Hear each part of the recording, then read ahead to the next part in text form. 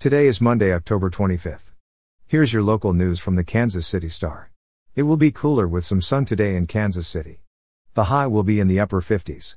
Here's today's top story. Missouri Attorney General Eric Schmitt's office said Sunday that his Senate campaign paid for his travel to Texas this week to announce a lawsuit about the border wall, revising an earlier statement that taxpayers had footed the bill. The office said the state did pay for Chris Newell, Schmitt's official spokesman, to take the trip to the U.S Mexico border. It cost about $820, Newell said Sunday.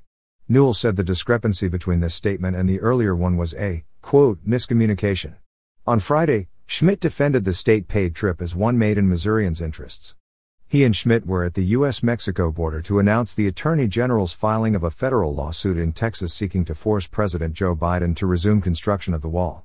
In business news, new Cerner CEO David Feinberg acknowledged a round of upcoming layoffs for the Kansas City healthcare IT firm following an anonymous post on Reddit.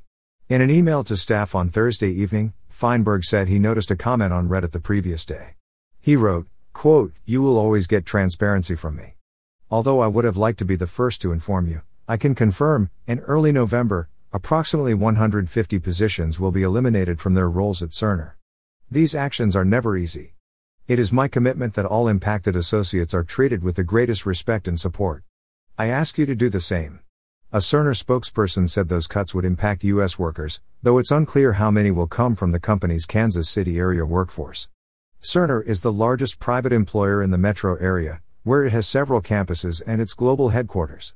In education news, employees at the University of Kansas, Kansas State University and Wichita State University must all be fully vaccinated against COVID-19 by December 8.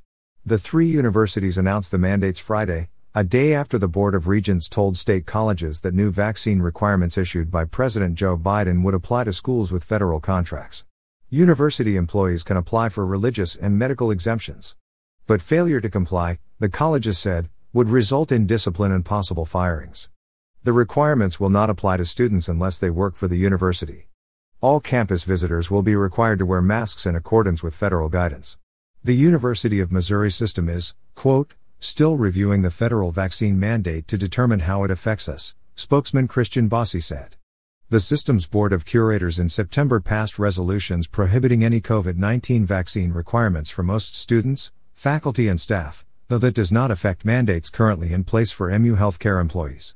And finally, in sports, the Chiefs were dominated from start to finish by the Tennessee Titans yesterday, losing 27-3 in Nashville.